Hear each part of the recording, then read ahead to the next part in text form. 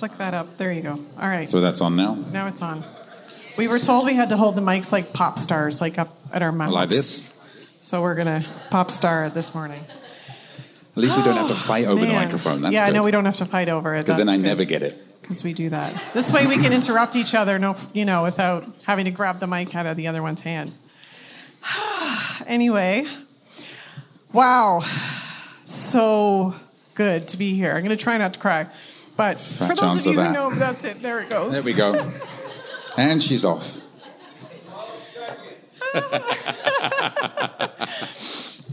I'm still all like, whew, Holy Spirit. It was, wow, amazing to be here and worship with all of you and like see this crowd and these faces, new ones and old ones, and people visiting from far away. And mostly we only get to see the back of your head from the screen when we're watching on TV. Yeah, exactly. We do tune in Brazil.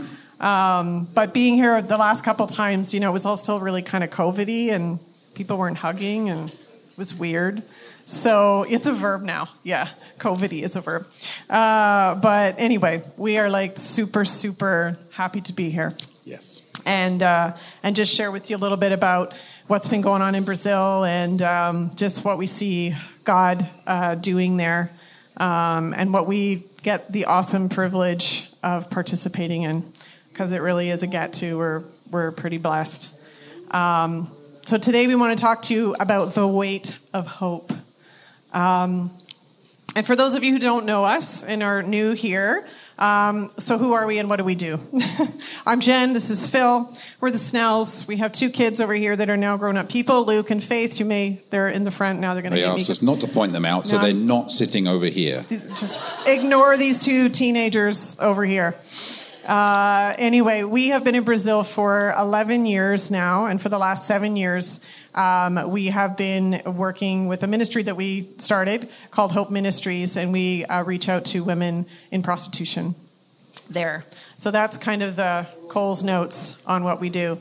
But we basically, we meet women where they are at on the street and just bring the love of Jesus to them. And in their homes, and basically build relationships with them and become friends and get to know who they are beyond what it is that they do. And today being Mother's Day, one of the connections with these women is that 99% of them, I would say probably almost 100% of them, are women. They are women. Our mothers, and the driving motivation for what they do is their children, is to provide for their children. So a lot of people sort of wonder, like, because there are no pimps, technically, in Brazil. That part of it is illegal. Prostitution is legal.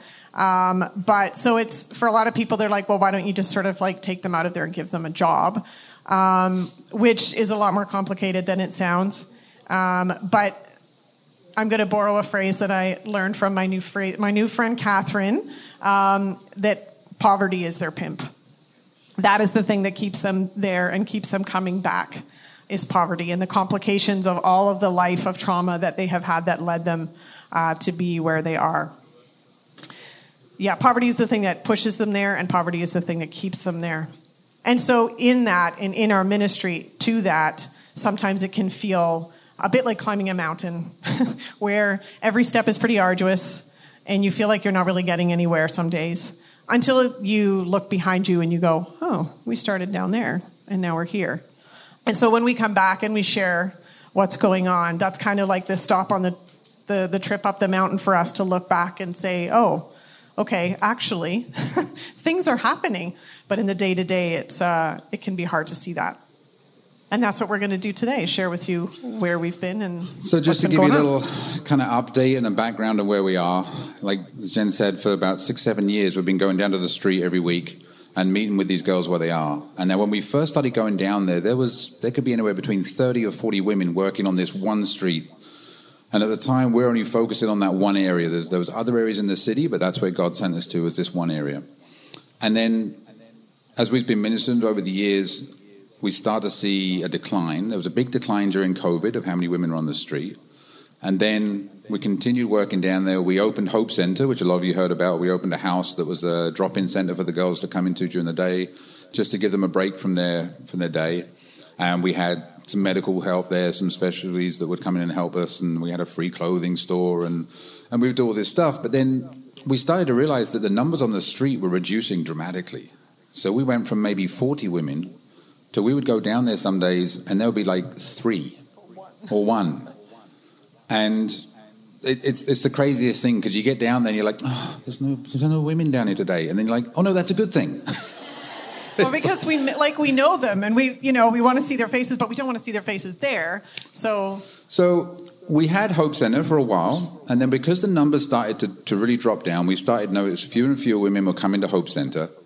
So we really sort of prayed into it, and plus because it wasn't being used as much, it was left empty, so it got broken into about 4 times as well, which was a bit of a pain, but we started to pray about it and realizing, okay, so maybe the location for this Hope Center had started to run its time, because there's so few women down there, so nobody was coming to Hope Center. So we decided it was time to close Hope Center and relocate somewhere else.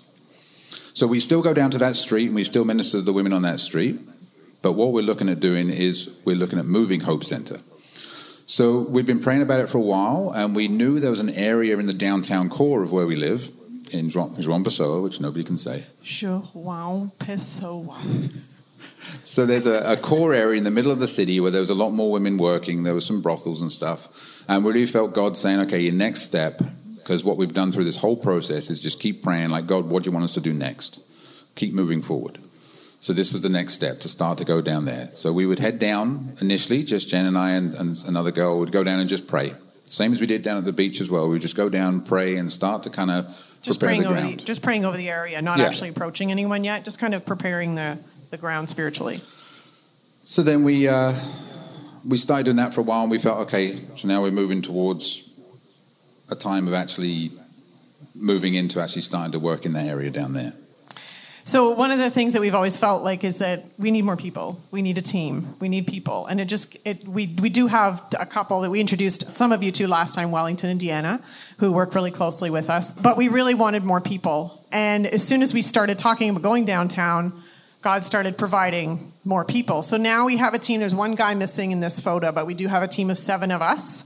And they actually started going downtown when I was in Nicaragua, which was actually really cool. I was super bummed that I wasn't there for the first time, but at the same time, I was so excited that it wasn't dependent on us. Like, we don't want this to be the Jen and Phil show, right? We want it to be like what God is doing through everybody and inviting other people into it. And so having this awesome team of people who all love these women just as much as we do has been just fantastic. As Phil said, we started downtown, and one of the things when we were praying about it was that I sort of felt was that God showed me in this park where we start, there's this big pavilion, and he sort of showed me like almost like a sound wave just dropping down in this pavilion and then just rippling out. And we had no idea what the dynamics were in this downtown area. So we just started going down there. We did start in that park. We felt like from that vision, that's where we're supposed to go.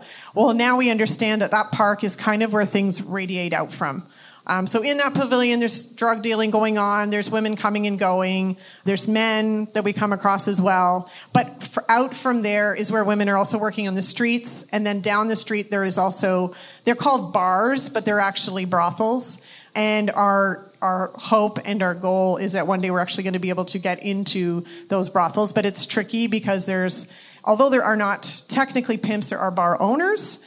And so what we need is a key to get in there. And I think the week before we left, we met a woman who has been working in those bars, not prostituting herself, but selling food and snacks and drinks and things like that to people that are in there. So she knows all the owners of these places. So we're sort of praying that she could possibly be our key to start working into that area. But yeah, one of the things that's key is that we now have this awesome team. And so when we're here doing all of this stuff, they're still there doing all the other stuff. So it's amazing to have those people. Yes, yay God, indeed.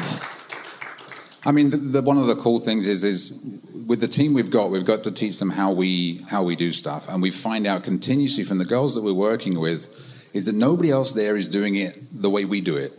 And that's just coming alongside, sitting down on the side of the curb and just talking, just being friends and just building relationship. We hear lots of stories. There's other churches that like to do things and take food or clothing. But it's kind of like they drop the food and then run away. And if their husband's with them, they're like hiding their husband behind them. Like, you know. And the girls actually say to us, they're like, nobody does this. Nobody actually sits and talks to us and just treats us like human beings. So we love that we get that from them, and that we know that God's got us on the right track when we hear that kind of thing from the girls that we're. And then, I mean, there's plenty of times we literally have to drag the team away because we have something else to go and do, and they're just. Well, and now the cool thing is we go every Wednesday to the downtown area, and now they've all gotten to know that, and they're all like, "Oh, it's Wednesday. They're coming today," and they'll see our car, and they're like, "They're here." And so it really, they've all said that it brightens up their day, it brightens up their week. And I know from the girls on the beach in the first location that we were at, and when we had Hope Center open, a lot of times they would be like, after you guys have come, I can't work anymore. Like, I have to go home. Or they come to Hope Center and they're like, I can't go back to work. I'm going home. They're just kind of wrecked for the day in a good way. So that's basically, we're starting the whole thing over again, still working down in the beach, but we're also starting this new thing downtown. And we're just kind of praying about where is the new Hope Center going to be. We know we're going to open one. We just don't know when and what it's going to look like. We might open two. We could open. There could be two. Yes, because as well as this downtown area that operates during the day, there's also another street called Huadarea, means sand street. And down that street at night is where there are probably about 6 or 7 operating brothels at night. So what we would love to do, but it's up to Jesus, is have one that operates at night. That's a place where they can get a break from, being in the brothel and just come and hang out and be prayed for and filled up. So that's the new downtown area. So that's kind of the very quick kind of overview of what we're doing specifically with the girls. But then, as ever, we keep praying about what we're supposed to do next. And we've started to move into some areas of prevention as well. And one of the big areas of prevention that we're doing is we did our first 2, is we're doing seminars on pornography awareness. We see a direct link between prostitution and pornography. I mean, basically, there's the term's is pornography is just prostitution with cameras. And then, like, I don't know the exact number, but I would say probably like 99.9999% of the guys that are coming down to be with these girls have major issues or addictions with pornography. So we started looking into this, and we started doing the research, and it just gets deeper and deeper and becomes crazier and crazier. So we thought, well, we need to start talking about this because nobody's talking about this in the churches. And all the pastors are like, thank you, yes, please, you be the one to come and talk about this because I don't want to do it. So we set this seminar up, and we started doing all the research, and then we offered it to some churches, and they said, great, yeah, sure, come along. And we had no idea if anybody was going to show up. We had a thing you had to sign up, and at one point we had 3 people signed up. I'm like, okay, we'll do it for 3 people, I don't care. So then the day came, and we came up, and there was almost 50 people came. And it was really well received. So, and it's just, we're really getting into the underbelly of just what it's doing to people and how it's affecting people. And we're just trying to shine a light on it, get the conversation started, helping the pastors to start the conversation in their church. So, and it's been extremely well received. It is, yeah. I mean, part of the thing about working within the prevention arm of this is that we can keep reaching out to women in the street, and we completely always will. But if we aren't looking at the ways that that need is being created, then we're missing a major part of it. The pornography seminars, and then the other thing we're looking at is we're all constantly doing community outreach. So any of the girls we have connection with, if there's a way for us to meet them at home, meet their families, we're there. We're driving into the communities that nobody else will go into. And getting lost. Yeah, getting lost. All our friends think we're insane. But it's to see people at home, to meet their families, meet their kids, meet their parents, is just a much better way of building community and you start to reach out to the younger generations that are there. And then we've talked about before, looking at kind of North American models for how to help these women is sometimes that we were thinking about opening in a long-term recovery center. So somewhere where the girls could come into, could spend 6 months in recovery, and then help them adjust back into regular life. And that works really well here and in the US. But what we've seen in Brazil is we've started to see more and more girls leaving the street without a facility to do it. They're just doing it on their own accord. So we've started to have to adjust our thoughts because of the environment and the culture we're in. So we've started to push that sort of thought aside, but what we are seeing is the foster care system and the orphanage system in Brazil is pretty rough. Scary. It's really rough. It's horrible. So what we see in that system is children coming through, and then you've got girls that are getting to 18 years old, and then they're just kicked out the door with nothing. There's no welfare system. There is absolutely nothing. Yeah. So literally you got this girl that's suddenly standing on the street with absolutely nothing to her name and nowhere to live. So we're seeing this, and now we're starting to think, okay, if we are going to start to develop, because God kind of kept this idea in our heart about this home, about somewhere. So we're thinking there's a possibility of a transition home for girls coming out of the orphanage system, somewhere for them to go to be helped in training, finished in schooling, and just preparing them for a stable, healthier lifestyle. So that's kind of always just hovering in the back there. We're not exactly sure what's happening with that yet, but one step at a time. Yeah, that's just how we go. We don't get a whole map laid out by Jesus. We just get like, okay, now do this, and now do this, and now do this. It'd be really handy if we could get just a big map. He does give us big sort of like bigger vision sort of a thing, but we just have to follow each step. And that whole like part of that came out of one girl that we met downtown who was just like, we were all just like completely busted up by her. She was like 19, I think, if she was telling me the truth. She had been abandoned at 24 days old, and then she was just bounced around in the system with, relatives back into the system, and then kind of spat out at the end with nowhere to go and nothing to do. And here we find her, on the corner. And she was this like young, beautiful thing who still had dreams of being a fashion designer and having her own store. She still cries when we pray for her, and that's sort of one of the signs that I see of, the longer they've been there, the more they have had to build up this dissociation and build up this protective, shell around them, that they don't necessarily get emotional when we pray for them. But she was still so raw. And I went home that day and I just fell on my knees and prayed for her so hard. It was one of those days where I try not to carry people around with me, because it's just, I can't go long term in this thing if I do that. But she was with me on my back, in my heart, everywhere when I went home. And I just fell to my knees in my bedroom and I just started crying and praying and saying, God, just intervene, like get her before it's too late, pull her out of there. Not that it's ever too late, but it's just at that point where she's still so fresh, it's easier. We were given some great advice early on when we first started out in this ministry to other people that have been in it for quite a while. And the first thing they said was, don't take them home. Like physically take them home to your house. Because they did that. And it did not, it was very hard on their whole family. This was probably one of the hardest ones, not to just pick her up and take her home. Just come with me, get in my car, let's go. Yeah. We're leaving now. But the next week was the Easter weekend, and we found out from some of the other women that there's a group of nuns that every year they do a retreat for them. And so she had gone on this retreat. So she wasn't there. And then the following week after the retreat, we went back and she still wasn't there. And I said, has anyone seen her? Her name was Carol, I think, if that's her real name. And I said, has anyone seen her? And one of the ladies said, oh, she went on the retreat and she never came back. I think she stayed with the nuns at the convent. And we have not seen her on the street since. So I continue to pray that is what happened, and that our team was going to investigate and see if they can find out who these nuns are, because we need to know them, and find out if she is actually there and what's going on with her. So, yeah. So that's kind of where we're at. So continue to pray for us specifically for that. As we walk through this stuff, we always joke, we never know what we're doing. Which is kind of a good place to be in, because then you have to trust God on what you're supposed to do, and you don't get too kind of thinking you do know what you're doing. We really cling to that whole God, equips the called, not calls the equipped. Because we're definitely not equipped for this. Definitely not. And speaking of not being equipped, the other thing God has walked us into is starting a business.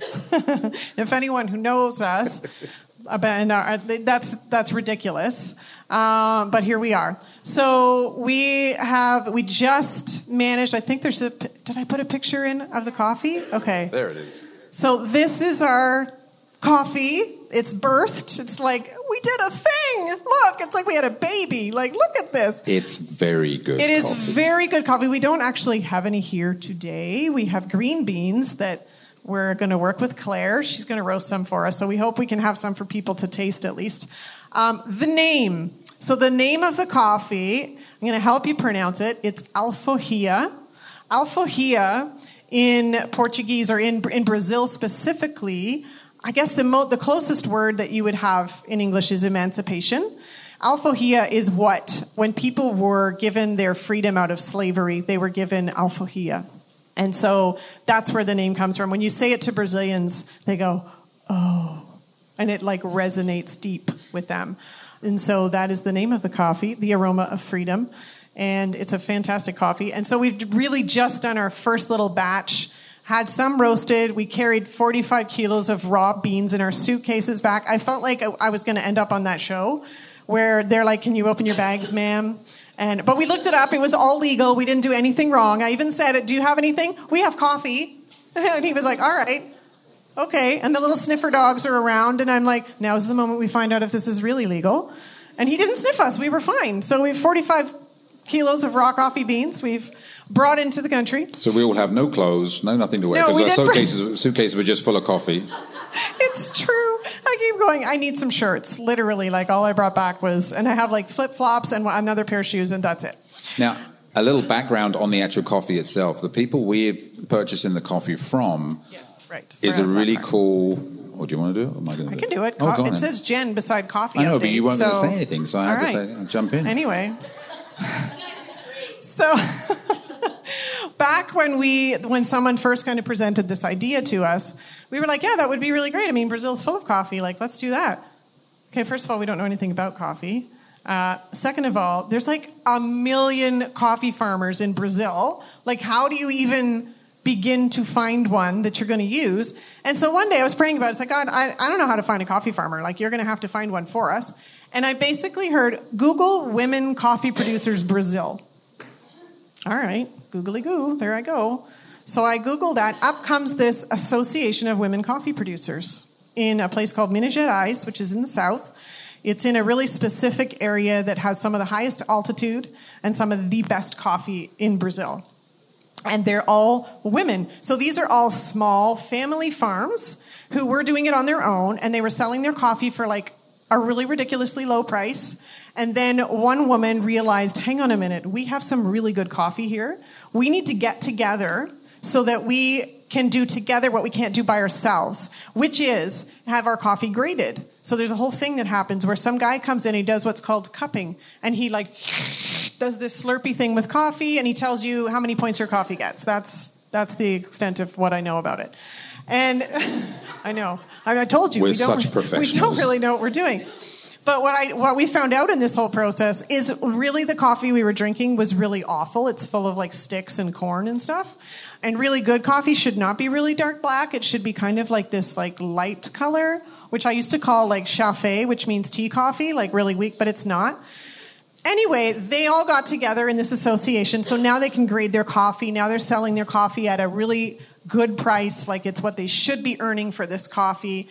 And they were so excited to work with us. So last year we were able to go down because we wanted to really, like for us, it's about relationship, right? It's not just about I want to buy your coffee. So we went down, we met them, went to the coffee farms. Deanna, who was 7 months pregnant at the time, was like climbing up the side of a mountain in a truck to go and see these actual taste coffee beans, like the fruit. And so we took a whole whack of coffee back with us and brought some here to Canada with us and sat and tasted with our friend who knows more about coffee than us. Went home like this. Like, we drank so much coffee that day. We were like, I'm buzzing. Are you buzzing? Apparently you're supposed to spit it out when you taste it. Yeah, apparently when you taste it, it's like, when you do wine tasting, you're not supposed to drink it all because you get drunk. Well, coffee, you totally get buzzed. So, but we did find the coffee that we wanted. And so we contacted them after, and it's taken all of this time to like work out all the logistics. And there's still more bureaucracy and logistics we have to work out. But we now have our coffee that we've been taking around to the pornography seminars and introducing it to the different churches so that hopefully either they pick it up there to offer and sell in their church, and just to get them hooked because it's really good coffee. And if you're a coffee snob, you'll recognize it's like, yeah, we're talking about like flavor notes and things like that. Like we sound like we know what we're talking about, but it really is good coffee. Just ignore the Tim Hortons cup under my chair. Yeah. Can't believe it. I'm not even going to go there. Anyway, so with the coffee comes that Phil and I did a dangerous thing. We took a day off. Oh gosh. And we were sitting on the beach, and then all these ideas start coming out. We have always, like, having a business that feeds the project and offers employment to women has always been something in our hearts. If any of you know what Homeboy Industries is, if you've read Tattoos on the Heart, that's kind of the vein that we're thinking. So our big pie in the sky dream that we really, this is like, we hope God put this one in our hearts because it's really cool and we want it to work, is a cafe/English school. So English in Brazil is huge. People want to learn English, and they really want to be able to practice it with native speakers. Like if they overhear you speaking English in the mall, they'll be like, "Hi, you speak English? Can I practice with you?" They're really like desperate for it. So our idea is called Immersion Cafe, and it basically would be a cafe. Gringos. Well, Gringos Immersion Cafe. As soon as you put Gringo on there, they're like, "Oh, there's Gringos in there." Like Luke doesn't like the Gringo party. Doesn't think it's. He's shaking his head over here. So the idea is that we have people who, people like to do a gap year. They like to do a 3-month sort of discipleship training experience. Is we get people like a steady flow. We don't know how this is going to happen again. We don't know. But people are coming down. But it's a great idea. People are coming down and they're helping to teach English, and they're hanging out in this cafe. This cafe would be a place where you open the doors, it's like you're in North America. The music's in English, the menu's in English, the waitresses are speaking English to you. There's random gringos hanging around who will sit at the table while you eat your cinnamon buns and your, other chocolate chip cookies and butter tarts and other North American sweet things, and they'll speak English with you. And in the meantime, we have a place that we can offer employment to women who are coming out of the industry, because they need a place that is grace-filled. If something weird, like they're learning how to act, in a more traditional environment. You can't yell at people. You can't stab your friends. Things like that. Those things have happened on the street. And so they need a grace-filled environment where when things like that happen, someone's not just going to fire them. They're going to disciple them. And so that is our big God-sized pie in the sky. So if you know anybody who's got a business side mind and wants to come to Brazil and start a new business, then or help us fund it. Yeah. Let us know. Tiny plug. So that's some of our future plans. And as Jen said, the coffee thing is kind of, the idea is being sustainable so the ministry can help fund itself. Because that's ultimately our goal, is to work ourselves out of a job so we can move on to something else. But right now, we're it. So what do we need? As we move forward into the central core and the brothels that we're looking to get into, it's a really dark kind of place. So we need lots of support in prayer. We just need constant lifting up for us, for the team, because as much as we absolutely love what we do, it's heavy. It really weighs on you. The girl Carol that Jen was talking about, that one really just kind of crushed us for a bit. And you have to be able to shake that off and move forward. So prayer is huge for that. And then financial support. There's quite a few people in this room that have been with us since the beginning. This is like nearly 11 years of supporting us doing what we do. And we are just eternally grateful for every penny that people have given us. But as the ministry grows, our needs grow as well. We already employ 2 staff that work with us. We would love to be able to employ more. As we reach out more in different areas, we just get stretched more and more with our resources. And unfortunately, the Brazilian currency, the real at the moment, is kind of dropped. I was really hoping the new government were going to screw things up and it was going to send the exchange rate up, but it didn't. And unfortunately, because of like everywhere, the cost of everything has changed it's gone up by like 20, 30%. Yeah, probably, at least. So now, God math, we've never got enough money coming in. More month than money. Yet every year we've managed to get through and we've made our budget, and we have, unusual gifts that come in and people support unexpectedly, which is fantastic. But we can't rely on those. So we need more of monthly committed supporters, people that want to join in with our team, join in with all the other people that have been with us for all this time. So we need those to be able to come on board and just be part of this, because without them, without the financial support, and with that financial support, people are just, they're connected and they feel a part of our team, which is exactly what they are, because we can do none of this without you guys. They've been through everything with us, the highs and the lows, and when we're in the lows, it's the people that support us and pray for us and love us, they're the ones that get us through. Otherwise, to be honest, you just pack up and go home, because sometimes it's just too hard. But those are the people that get you through. They're the ones that are just, you're there because they've made it possible for us to be there. So we need more of that.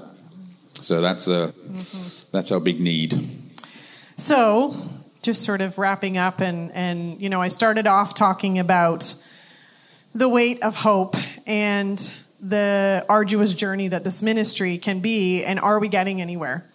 So when we were doing our pornography awareness seminar, we had a few pictures, because it's an opportunity for us to share about the ministry as well to all these churches.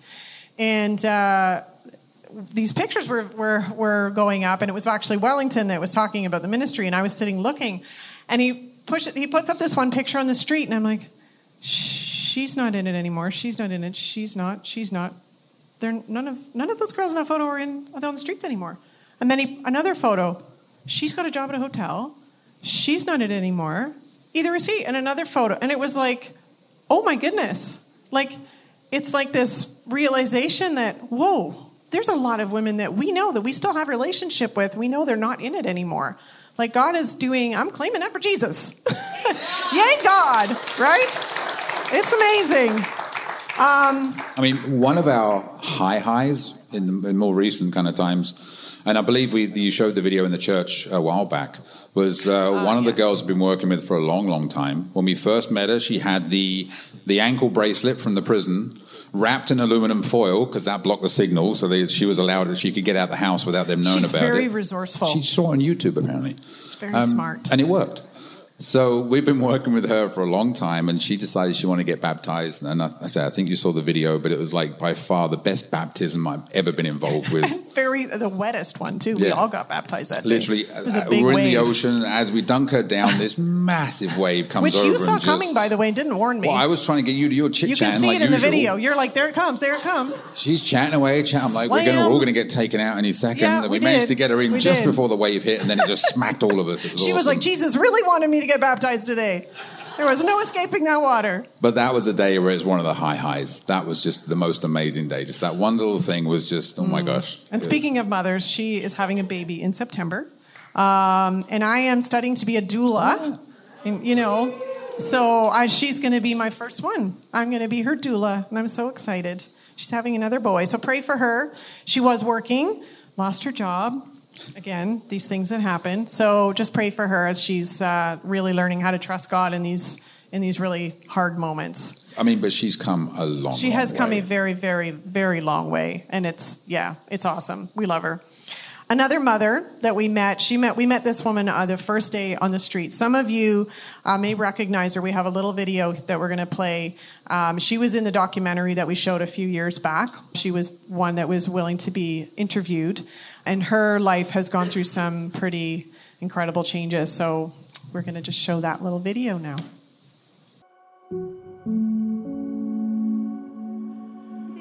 I was surprised because when I got here, I saw that there were these little hearts with beautiful verses, and there was one for each one of us. And so each one of us had one of these little letters. From that moment, we were really happy. We liked Jen and Phil. We were all really happy. We already adore them. It's wonderful. When they come, we already feel like different people by the time they leave, because they bring a positive energy for us, They pray for us. It's a good thing. Sometimes when we come here, we come with other thoughts, and they transform things. We arrive so negative, and they don't. They bring something so positive for us, so we find it to be a good thing. We're very happy with their presence here. I would like it if they could bring more people here too, because what they do is only good for us. Because what they're wanting to do for us is help us, to help take us out of here, because it's not good for us here. We are here because we want to be. It's a necessity. There are other choices. We could sell drugs or steal from people, but here we're not doing those things. And those things could mean we end up in jail or dead, and our family suffering, our children suffering. So we work here. It's not because we want to. It's because it's the only choice we have.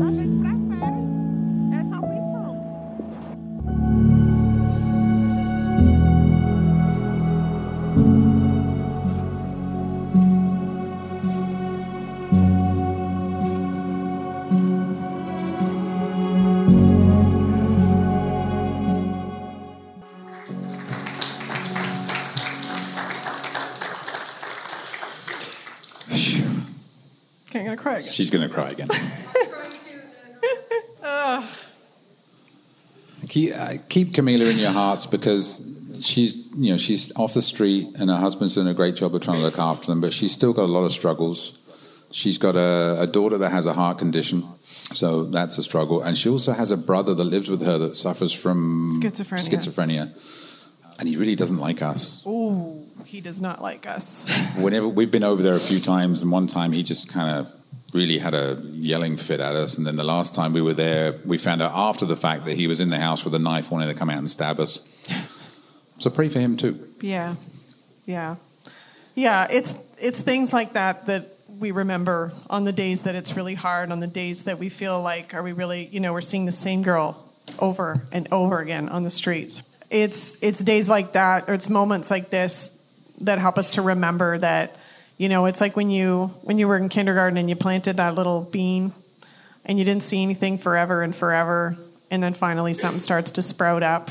We just have to remember God's germinating, something, and we don't always get to see the outcome like we do, that we have with her and with La Nina. Sometimes, they're just not there anymore, and we just keep praying for them. But it's moments like this, those situations that we just hold on to, that just keep us going. So yeah, keep praying for us, keep praying for all of these women. And something else to be praying for is in September we have a team coming down. Oh yes, that's right. Woohoo! Yeah, pray for them. They're going to be coming down and just kind of joining in with what we do, and we've got some pretty exciting stuff planned for while they're down. Yeah. And I think in closing, one of the things that we sort of try to do, and the whole reason for the name of our ministry, is that we try to hold hope for them while they can't. And so I guess for all of you in your own lives, when you look around the people around you, you don't have to move across the world to do what Jesus is asking you to do. You can do it in your own backyard, your own front yard, on the street, wherever. But who is it that God's calling you to hold hope for? Because hope is one of those things that if we lose it, it's really hard to take any kind of steps forward. It's really hard to keep living. So just ask yourself who Jesus is wanting you to hold hope for, and then step into it. And that's it. Thank you guys so much. It's always such a blessing to come here, and it's so good to see more and more seats being filled up with new faces. That is awesome. When we come back, it's just, like I say, all we get to see is the back of people's heads, and now I get to see the front. The front of your faces. But yeah, I just invite anybody, if you're needing prayer today, if you are lacking hope and really need somebody to hold it for you, please feel free to come to the front and get prayer, because it is very powerful. Prayer is powerful. So thank you. Thanks, guys.